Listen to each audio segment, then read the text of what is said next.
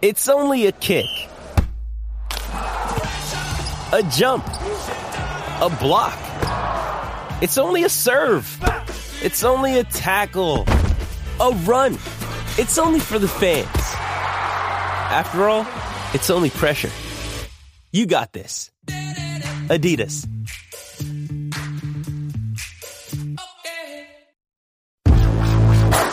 Drink it in, man. Back, pressure coming. Gonna get hit. Gonna go down. Sack back outside the 50-yard line. Ziggy did it.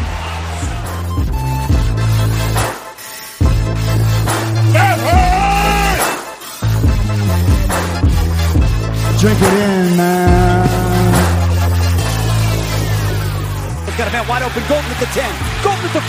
Golden to the house. Touchdown, Detroit Lions. There it is. Been looking for that all night.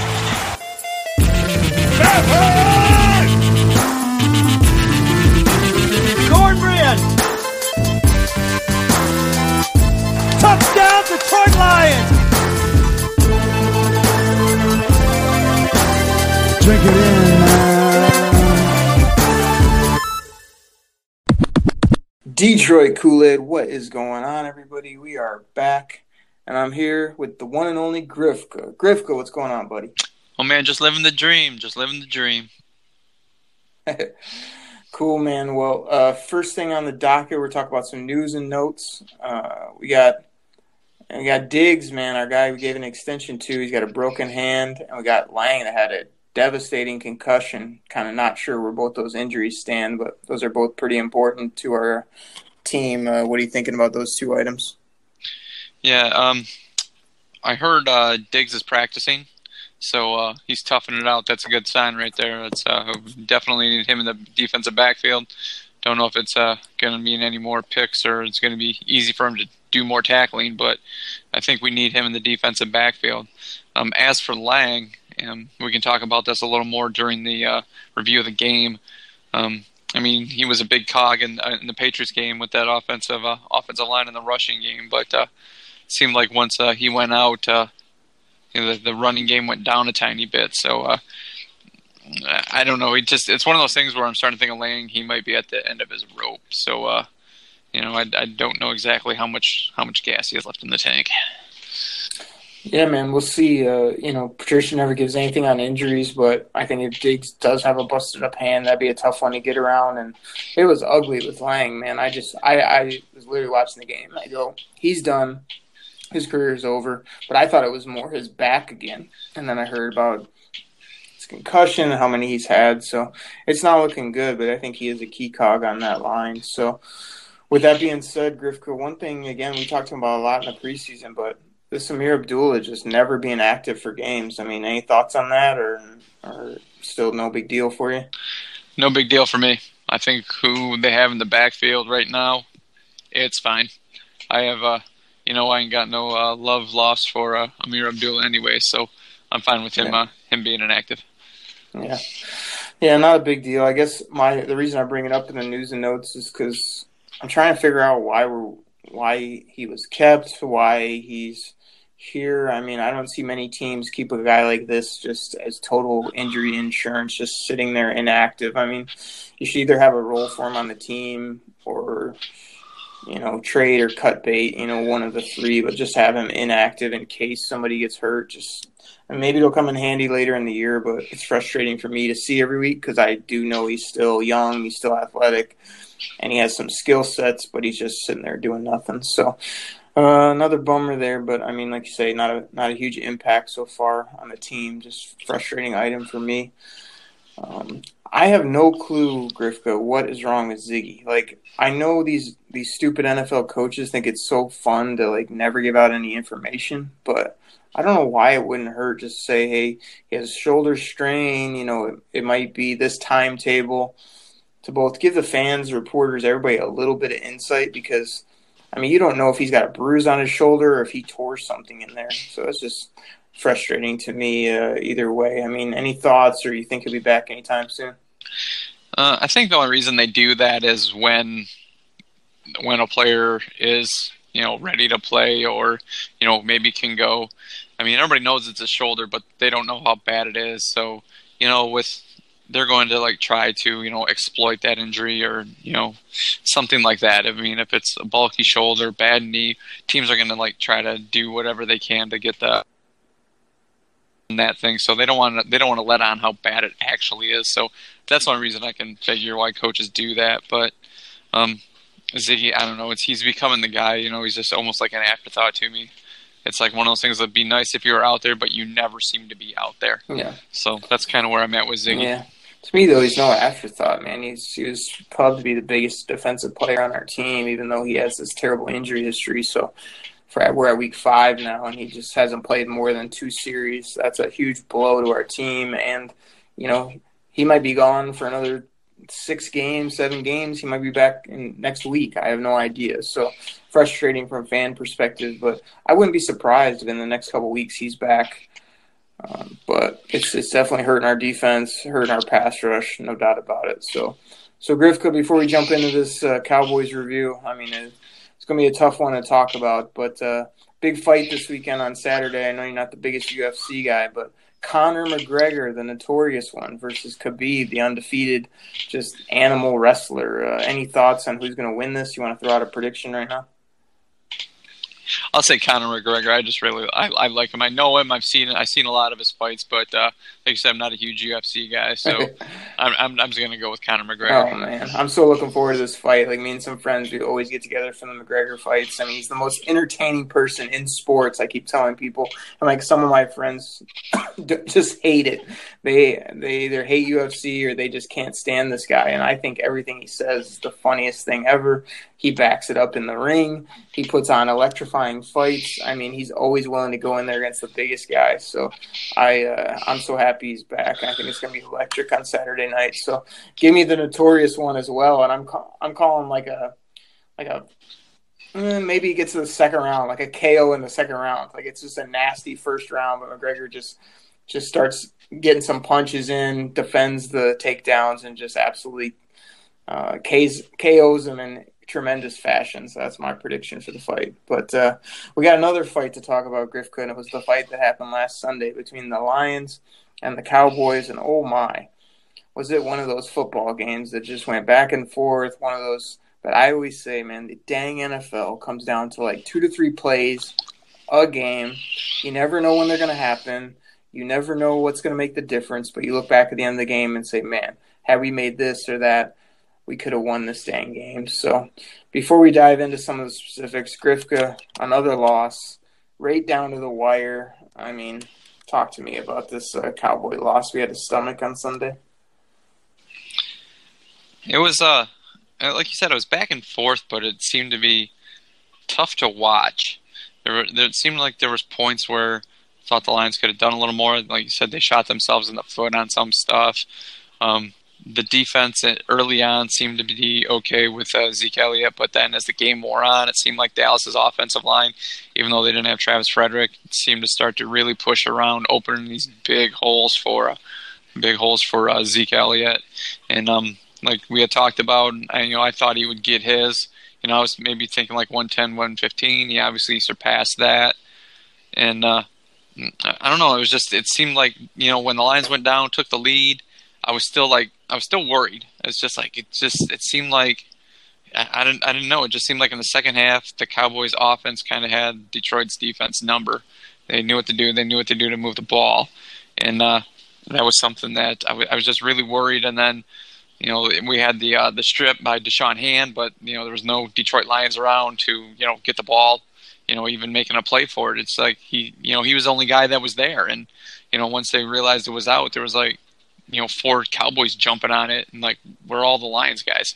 There wasn't even any Lions guys there to pile jump, how they do that and try to knock it free. So it was just one of those things that seemed like that was the opportunity right there. And even on that same drive, Dak Prescott threw the ball and it went off. It would have been a remarkable catch if he wouldn't caught it, but Glover Quinn went right off his hands and just got knocked down. It's just, like you said, it's just those misses, those plays that seem to plague Detroit when they come up with losses like that. They just don't make the play. They're either, a step slow or a half yard behind.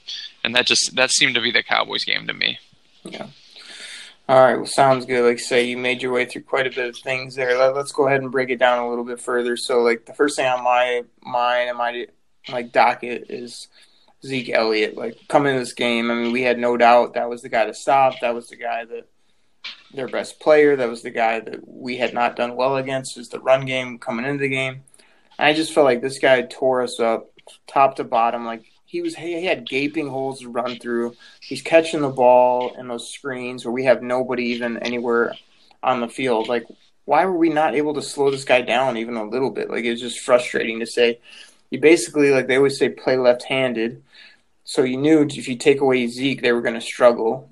And instead, we just let Zeke eat us up. And then towards the end of the game, a couple other things were able to happen because this guy had been killing us all game long. So I don't get why they weren't able to deal with him at all from what I saw. I mean, Zeke's just a great running back. And, I hear some stuff after the game like, oh, he wasn't completely healthy. And, the Cowboys didn't change their offense at all. I don't know how much of that is rhetoric or, how much of that is, gamesmanship, whatever. But that's one of those things, just like, come on, Zeke looked pretty good out there, running around. And, I just don't know with, like, the Cowboys, they didn't change anything in their offense. But it's kind of hard to believe that you're just going to run the same stuff out there. You're not going to game plan, have a few different wrinkles in there. So I don't know about that. But it didn't look like anything fancy. It was running off left tackle. None of our players were anywhere to be found. Getting 8 yards, getting 12, getting 22 yards. Like, all these different runs. I mean, he didn't do anything that blew me away. And I don't know why. I mean, you say, oh, he's a great player. He did this. Like, we played against a pretty good player the previous week called Tom Brady, and we not only kept him off the field, which was a tactical move because you knew he was their best guy, so the way to hold him down was to keep him in the bench. So if we're coming into Dallas, we know that you got to keep Zeke Elliott down. So load up the box, bring some blitzes, like make sure we're gap sound. It didn't feel like any of that happened with him. So, I mean, we could talk about him all day, but, I mean, every team has good players, and it's part of the coaching staff and the team to figure out how to shut down that player so the lesser players have to beat you. And I don't feel like that happened at all on Sunday. It was frustrating from beginning of the game right to the final play, which we'll get to, that totally put us down. So, I mean, we could talk about him for days, but... Right. I mean, but like you said, we had mentioned, I think a big part of it was that we were able to keep Tom Brady off the field with the offensive line, keeping the run game going. It seemed like the run game for Detroit, fell off somewhat after, TJ Lang went out. So maybe that was part of it. I mean, Lions had given up 3 sacks all year, and they had 3 sacks on Sunday, alone. I mean, was it? So maybe TJ Lane's, was a bigger part of that offensive line than either, we like to give credit to him, but that has to be part of it right there. I mean, we had talked about Dallas's defense. Nobody in the defensive backfield really scared us. And obviously, I mean, Stafford, I mean, he had a good game. I mean, those weren't the padded stats that everybody complains about him. I mean, at one point, after the game, I saw his stats and I thought to myself, gosh, man, those were his numbers. It seems like his game wasn't that good, but yeah, I mean, he only missed on 6-7 passes, and a couple touchdowns. So yeah, I mean, he had a good game, but it was the defense. It just was a little short that game. Yeah, but my thing is, we got to get into. I mean, the run game. You say it wasn't there. Like, to me, might as well just get into it right now. There's 2 huge issues. Like, the run game wasn't there because we busted off a 32-yard run to start the game, and then we gave our new 21-year-old rookie with size and speed and can catch the football 8 touches the rest of the game. We spread him around, and then we were electric in some of the pass game. Like, to me, you just ran out. Stafford had a good game. I did think he was solid, but I just felt like some of those throws, I couldn't believe that Golden Tate scored on that first touchdown. It was just a simple out. And it reminded me of that game a couple years ago. I think it was against the Saints that we came back and won in crazy fashion. He caught it, and there was a million guys around him. There was guys that had the angle on him, and he just scampered away from the whole team and scored. So I mean, Golden Tate was electric. He made a couple great plays, and those were big in the passing game, but I don't even think that we not only tried that good in the run game, I continue to have a huge issue with our offense. To me, it looks stale. It's like we're just standing around, hey, call these checks at the line, they're like premeditated type plays more so than football. Like when I watch other teams, I don't have the same feeling I do, even when the lines are clicking. Like I was excited for those passing touchdowns, but I mean, they didn't feel like our O was just humming. It just felt like, oh yeah, we got a couple good throws off, and then they went to the house type of thing. So, I mean, you could say the run game wasn't going, but not getting the ball to carry on to me was probably my number 2 biggest issue with this ball game. And then, yeah, Stafford was good, but Golden Tate made him look real good on catching an 8-yard ball and scoring, and then catching another seam ball and taking it to the house. Yeah, I mean, don't get me wrong. I mean, and I realize a lot of those yards are after the catch that, Golden Tate had, but still, I mean, Stafford looked pretty decent. I mean, this is strange. I mean, I'm picking out his good stuff, and you're like, well, Tate did most of it. It wasn't, this is strange it for wasn't us. Not decent, but Griff, are you watching these games and thinking that this is an elite top-level Matt Stafford? Do you feel like it's a mechanical – I make the plays that are there, and then I have enough skill guys that end up making me look good? Like, he's not popping off the page to me.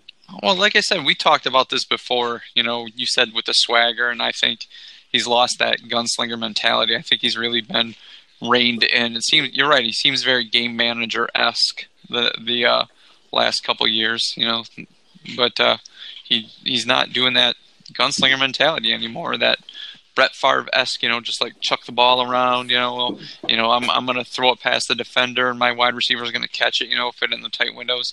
He just doesn't seem to be doing that anymore. You're right. There seems to be a lot more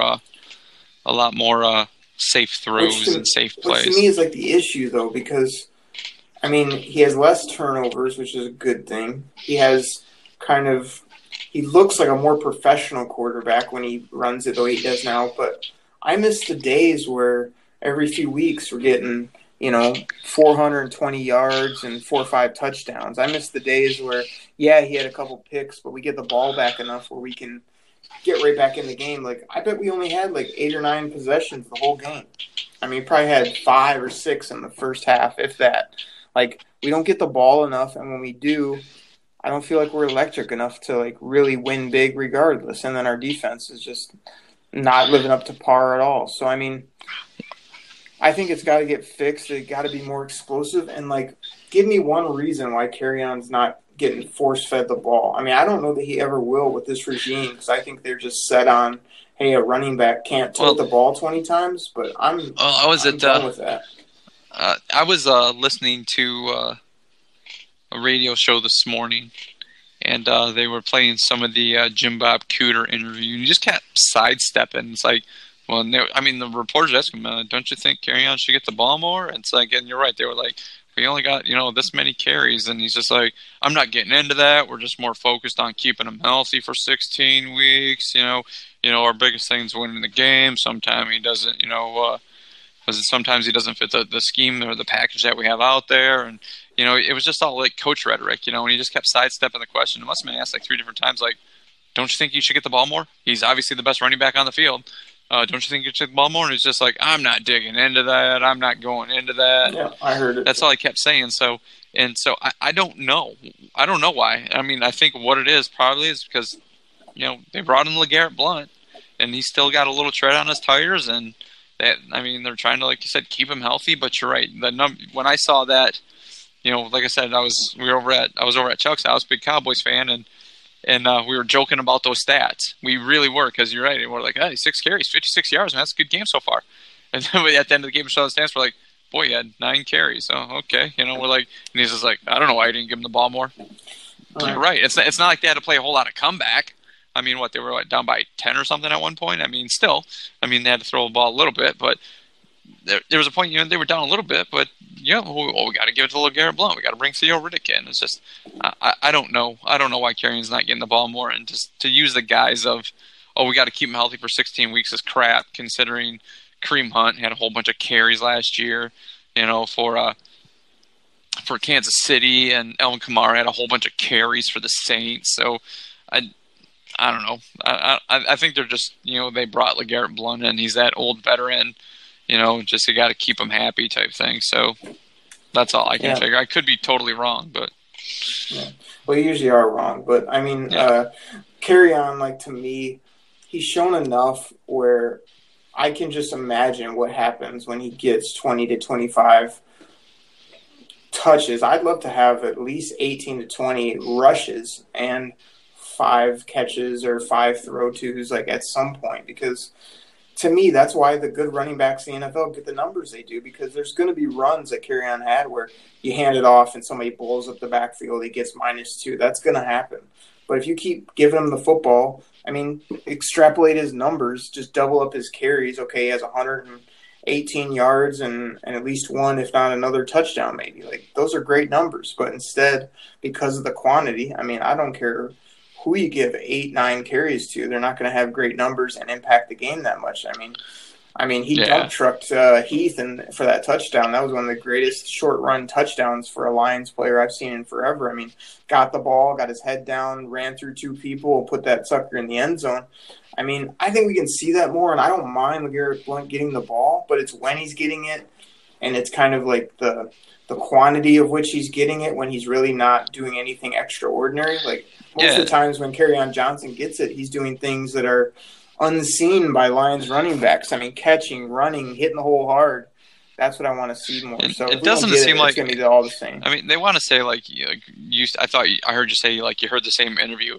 It's just Kerryon doesn't fit the scheme or the package we were in. Doesn't it seem though when LeGarrette Blount gets the ball, it's pretty much the same running plays that Kerryon Johnson's getting them. It's not like they're the offensive set's different or anything like that. It's just it's through the 6 hole or something like that, or right up the middle. It's the same stuff. It's the same plays, just that they're changing the running back.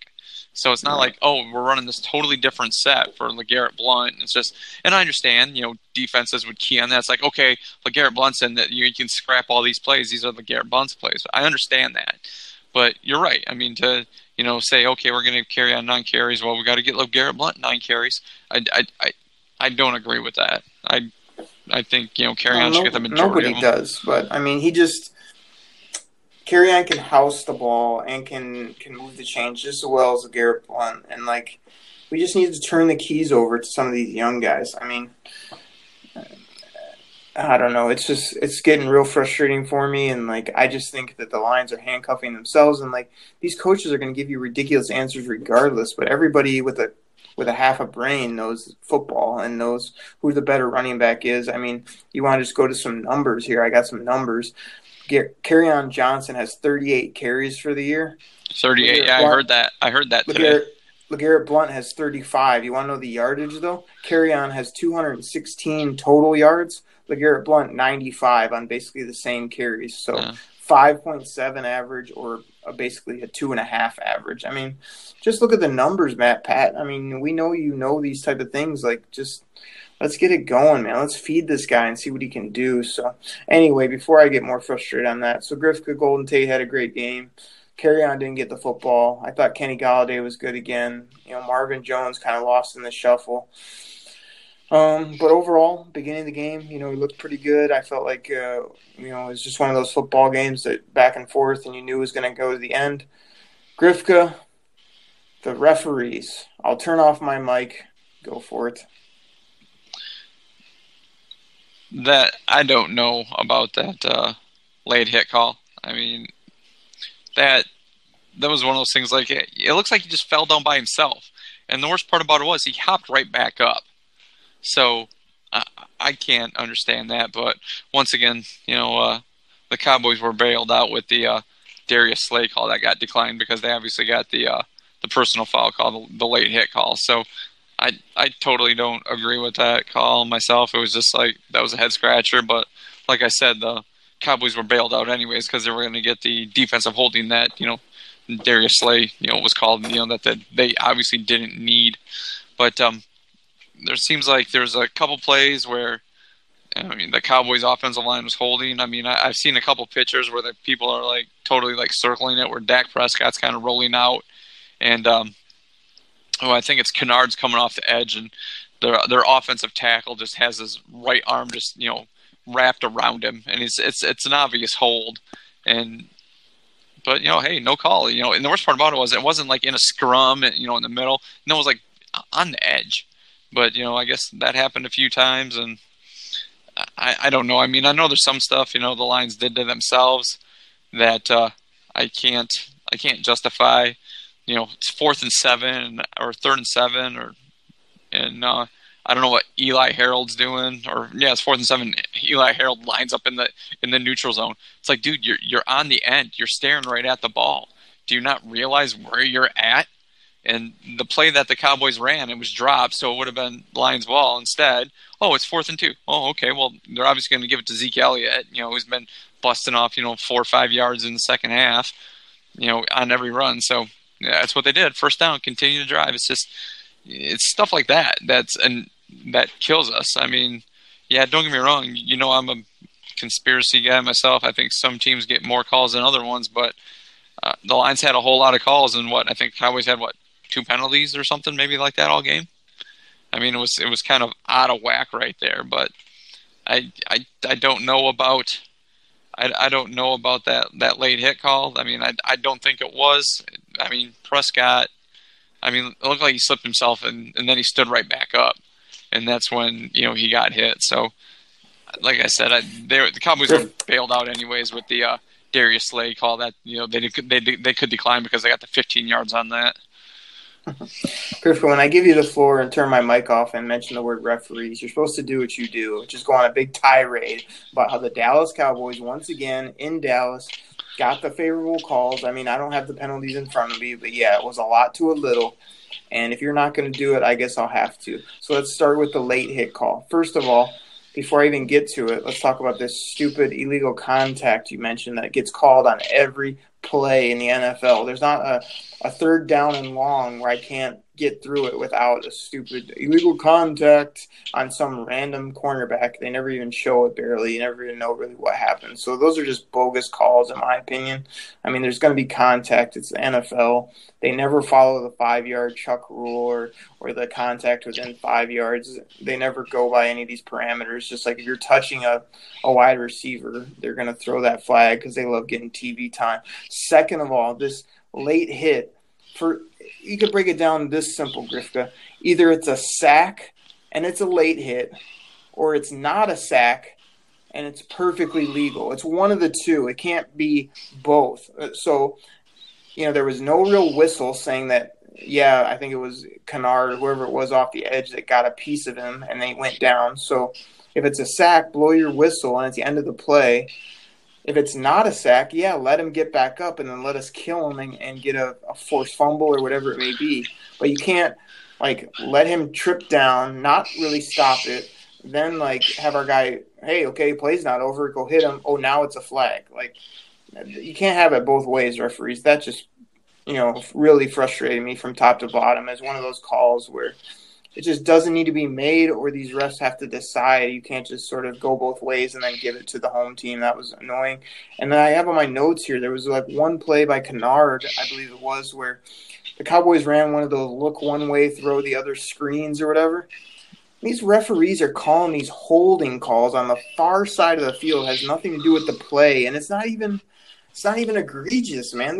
I don't even know what these guys are seeing half the time. And my biggest pet peeve with the refs, which I'm not really usually a refs lost us the game type of guy, but I get so sick of when these guys go under the hood for these reviews. I feel like they never get it right.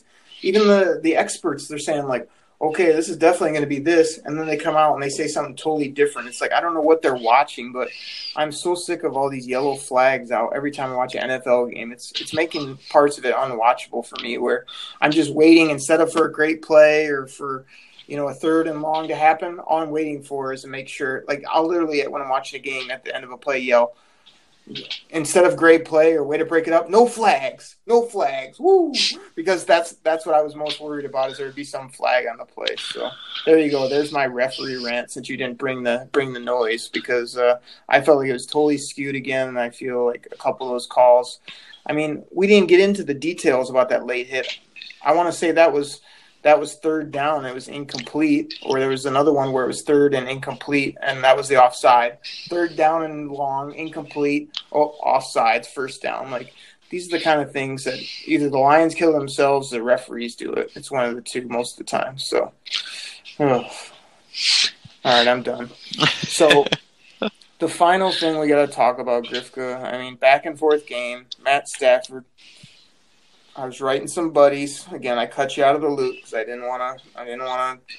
You know, I felt like you were going to be down. This wasn't going to turn out well. But I was writing some other buddies, and I go, here goes number 9. He's about to do what he does right before he came down and popped that late touchdown to Golden Tate. He did absolutely that.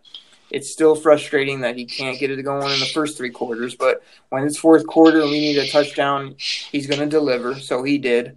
And then, of course, me, you, every other Lions fan, we look at the clock and we go, oh, boy. There's too much time. Or I wrote my buddies and I said, okay, you got to play defense now. And I felt like they started off that drive well. We got the hand strip sack where there was nobody in the picture. We played a couple other downs decent. And then what happens? Second and pretty long. Dak Prescott throws this lollipop ball deep down the field to Zeke Elliott, who just over the shoulders it right over Jared Davis. I mean, walk me through what you were thinking on that play, because it couldn't have worked out better for the Cowboys. I mean, they never run those routes to this guy. He never would. I bet you Zeke Elliott would catch like 3 out of 10 of those over the shoulder deep balls, but he caught this one like it was no problem and ended the ball game. So after the game, I had an argument with one of my friends who's a longtime Lions fan about that. I'm just like, why is Jared Davis guarding Zeke Elliott? And he comes back. Linebackers cover running backs all the time. It happens at all levels. I'm like, yeah, but your stud players, I go, stud running backs get covered by DBs. It happens all the time at all levels. And I can understand if Zeke started in the backfield and like flexed out to the slot. And like, okay, that's my man. I need to go with him. But no, that didn't happen. He lined up out there. And we got in this debate, like, he's like, Lions don't have 2 good cornerbacks. Who would you rather have on him? I'm like, I'd rather have Tracy Walker out there. I go, he's a rook, but at least he's shown ball skills. I mean, Jared Davis, I mean, the Lions coaches can defend him. I read this afterwards. They're still defending, you know, his coverage ability. It's just like, really? I mean, I haven't seen any of it. So I don't know what you're defending. But so I don't know why it's like why you have him on. Why you have him on Zeke Elliott?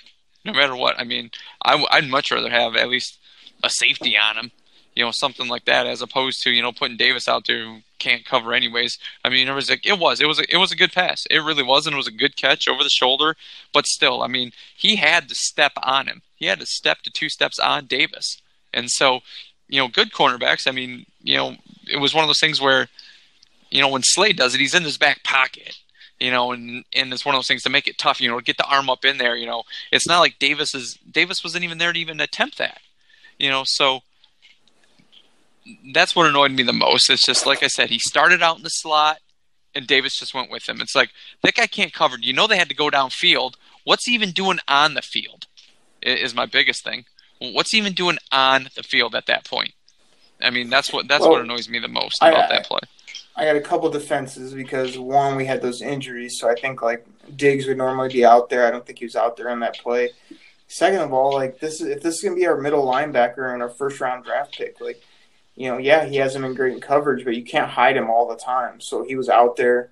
If he's going to defend these guys, he just either has to make the play or learn how to make the play. And the other thing is, there's a crazy stat. Somebody said that Zeke Elliott has never in his career run a route like this far down the field from that type of position. Like, so they pulled a rabbit out of their hat right when it counted, threw a perfect ball, a crazy catch, and yeah, Jared Davis was on him, but overall he had decent coverage. But like you said, he can't play the ball, and he didn't even rip through the hands or do anything. Like, even if we let a few more completions go, you know, 8-yard completion, 10-yard, make them work for that. But that one ball took the game from us because then all they had to do was sit on it and kick. So I kind of agree with your other buddy. Like, yeah, the linebackers do cover those guys, and it wasn't the perfect situation, but Jared Davis has got to make those plays and got to get better. I mean, he stood flat-footed again while Zeke Elliott ran up to him, and then by the time he made his choice and ran out to the right, of course he's going to be late because he didn't really run with the guy or pick play it better. He just stood there, waited for him to make his move, and then followed him, which that's never going to be good enough. But It was one of those deflating plays. Like I was just sitting there thinking, man, okay, another play or two, we're gonna win this game. And that one perfect play by the Cowboys took it from us for sure. So tip your cap. I wrote my friends too and said, hey, I tip my cap. It was a great throw. It was a great catch. It was a big play when they really needed a big play and put them in perfect situation, and their kicker came up big. So I guess, like, to me, it wasn't the Lions losing a game. Like, they played big at the end and made the plays they had to win offensively. Couldn't get off the field defensively, and then the other team made one play more than they did. So you got to live with those sometimes, but it doesn't make it any easier. It's another loss, and it was a tough one to take. So, you know, it is what it is. It's over with, but we needed that ball game and could have had it. Yeah, it's another loss to an average team that, I mean, we're kind of in that same group of teams that the Dallas Cowboys, the San Francisco 49ers. I mean, I think the Lions are in that same bucket with those guys. And yeah, they're road games, but those two games were actually, you know, they're very winnable. I mean, it's games that the Lions shot themselves in the foot. You know, and I mean, I guess that's the difference between like those winning teams and but they didn't, though. I just said that. Like, I didn't feel like they shot themselves in the foot. What are you talking about? I gave you a couple plays where they did that. Eli Harold lining up. I mean, they get the ball back right there. Instead, Eli Harold. That's a terrible play, but that's one play in the game. They made a lot of good plays. Well, how about Taylor Decker? Like another one of his Jeff Backus plays where he like false starts and it stalls another drive, and he's like patting himself. That doesn't impact the win or loss. That's just it does. All those plays add up. That was a false start in like the second quarter. That's it stalled the drive. It stalled the drive. Oh my god! What are you talking about? Are you kidding me? That the Eli Harold play didn't matter. It was 4th and 7, and they stopped him. It went to 4th and 2. Zeke Elliott runs up the middle for 5 yards. First down, they go and score. Instead, the Lions don't get the ball back. How does that not affect the outcome? How does that? I mean, if that's the case, why don't we just go play the fourth quarter every game? Would you listen to me? I said the Eli Harold play was big, and that was a good example. I don't think your Taylor Decker, a false start in the second quarter on a drive that not like, hey, if we don't false start there, we score a touchdown. Like, that's not the case. So, yes, the Eli Harold is a good example of that took the ball out of our hands. I can't name many other plays where we did that, but I can name what I did, the refs, and a few plays the Cowboys made. And I already detailed a few great plays by the Lions to get back in that game, basically win that game until their defense gave it up. So this was not a clown car Lions loss where we just totally cost ourselves. This was a back-and-forth game, and they made one more play than us. And, yeah, okay, we could have been on sides. Yes, that would have been excellent. That's the one. Tell me another one that was just blatantly killed us. Like, I don't think it's out there. It's all those little things that add up in the end. All those little plays that add up.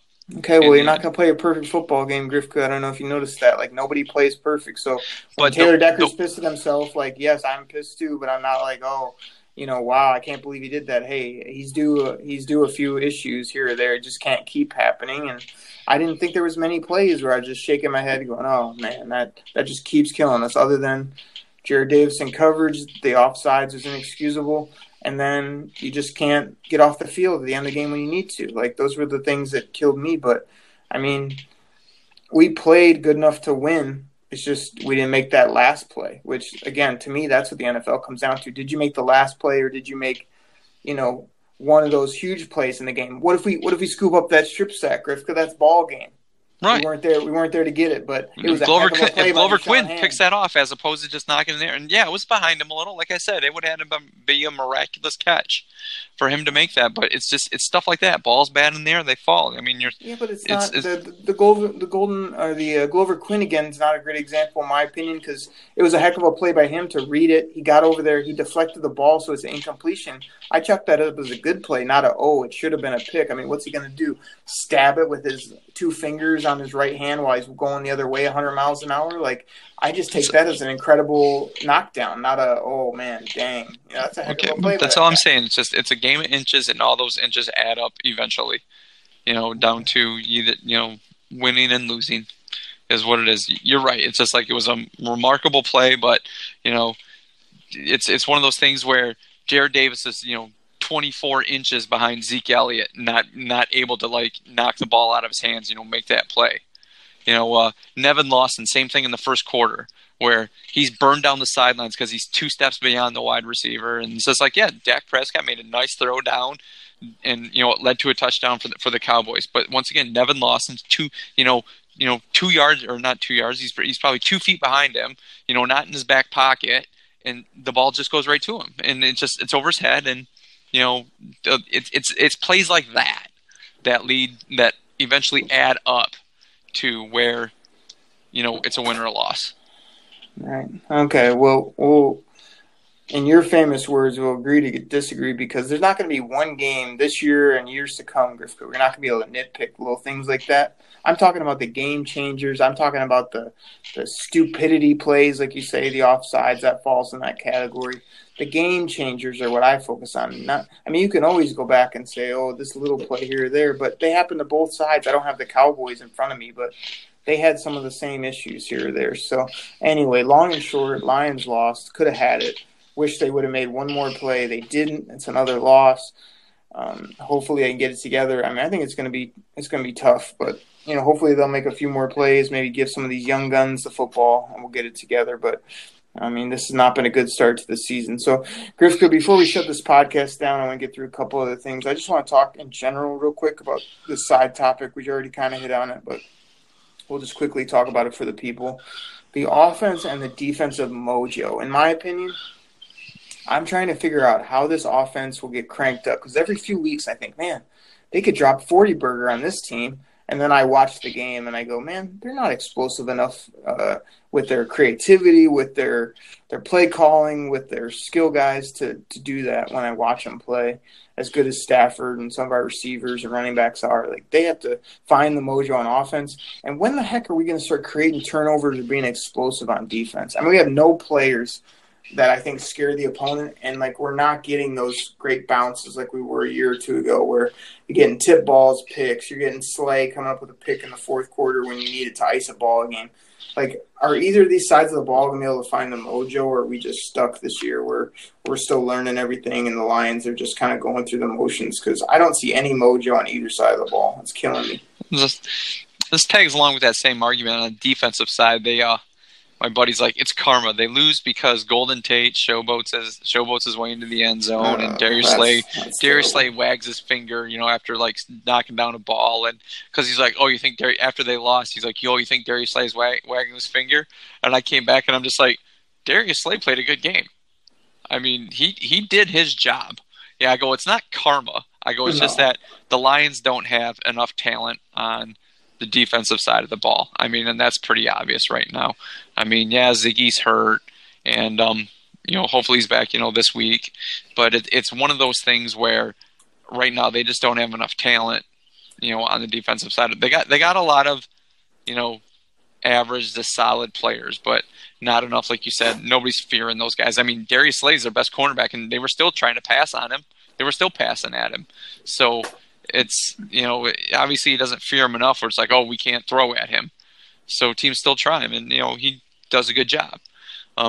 So I just think the defense just doesn't have enough playmakers right now. Offensive side of the ball, I know this. We had talked about this in the preseason. Maybe it was, Jim Caldwell last couple of years, putting the handcuffs on Jim Bob, saying, hey, let's not do this. Let's just keep, Matt Stafford in this offense in check. Let's hold on, make sure he doesn't turn the ball over. It doesn't seem like that. It seems like you said, it's exactly the same. It's all safe. Hey, if we manage the game, we don't lose the game, and Stafford doesn't turn the ball over. But you're right. There's none of that swag where, okay, Stafford has the ball back, late in the game, and the other team's going, oh gosh, he's going to march down the field. Everything's like, it almost seems like, he can do it, but it just, you're right. Where's it early on?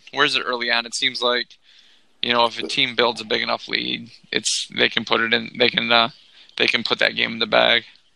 The first time I saw it, though, was on that drive where we needed the touchdown to take the lead.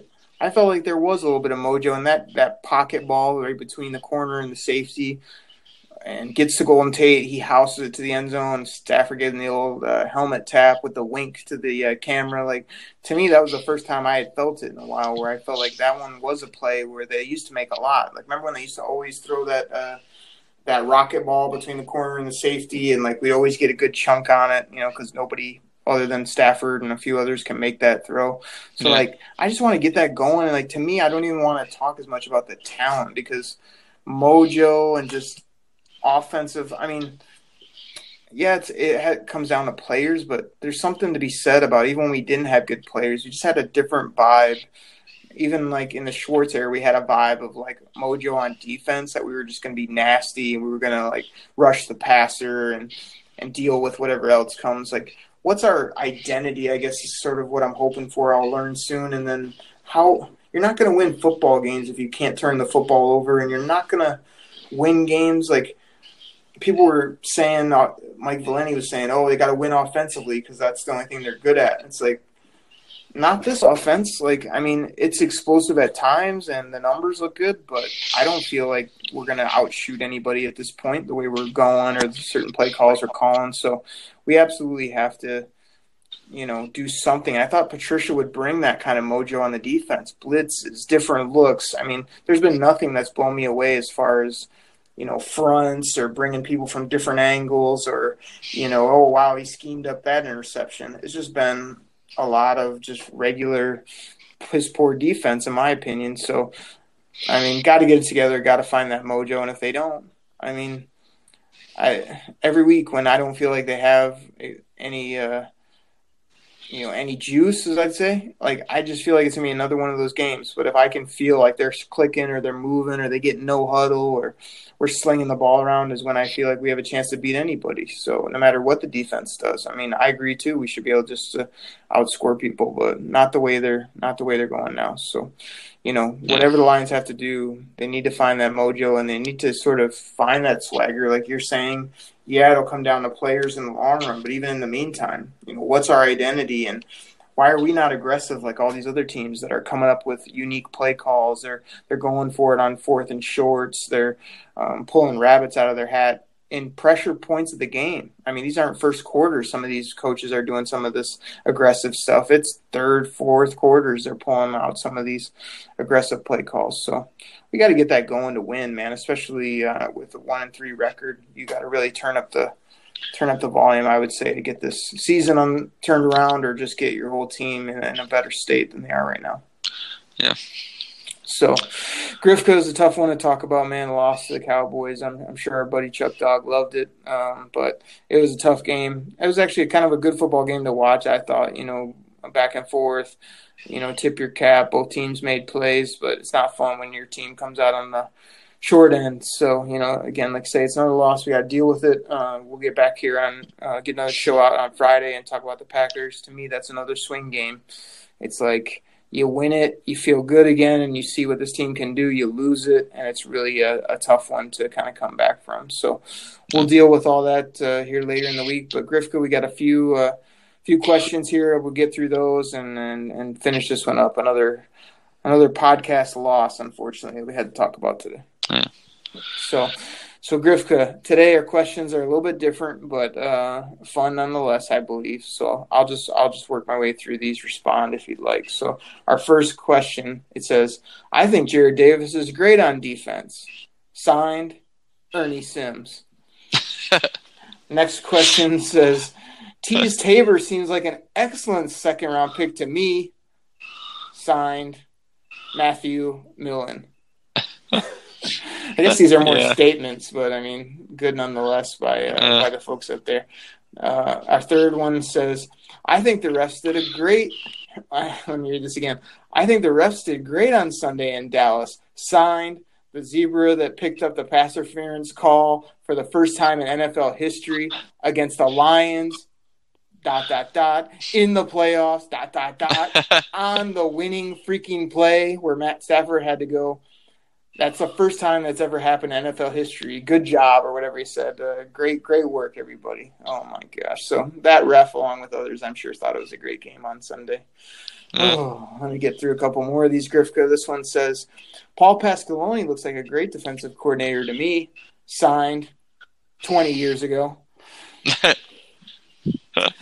I can't believe the Lions lost like that on Sunday. Signed, I'll take the wind, Favre to Sharp, the Calvin no catch, that was a catch, the 10-second runoff versus Atlanta, et cetera, et cetera, et cetera.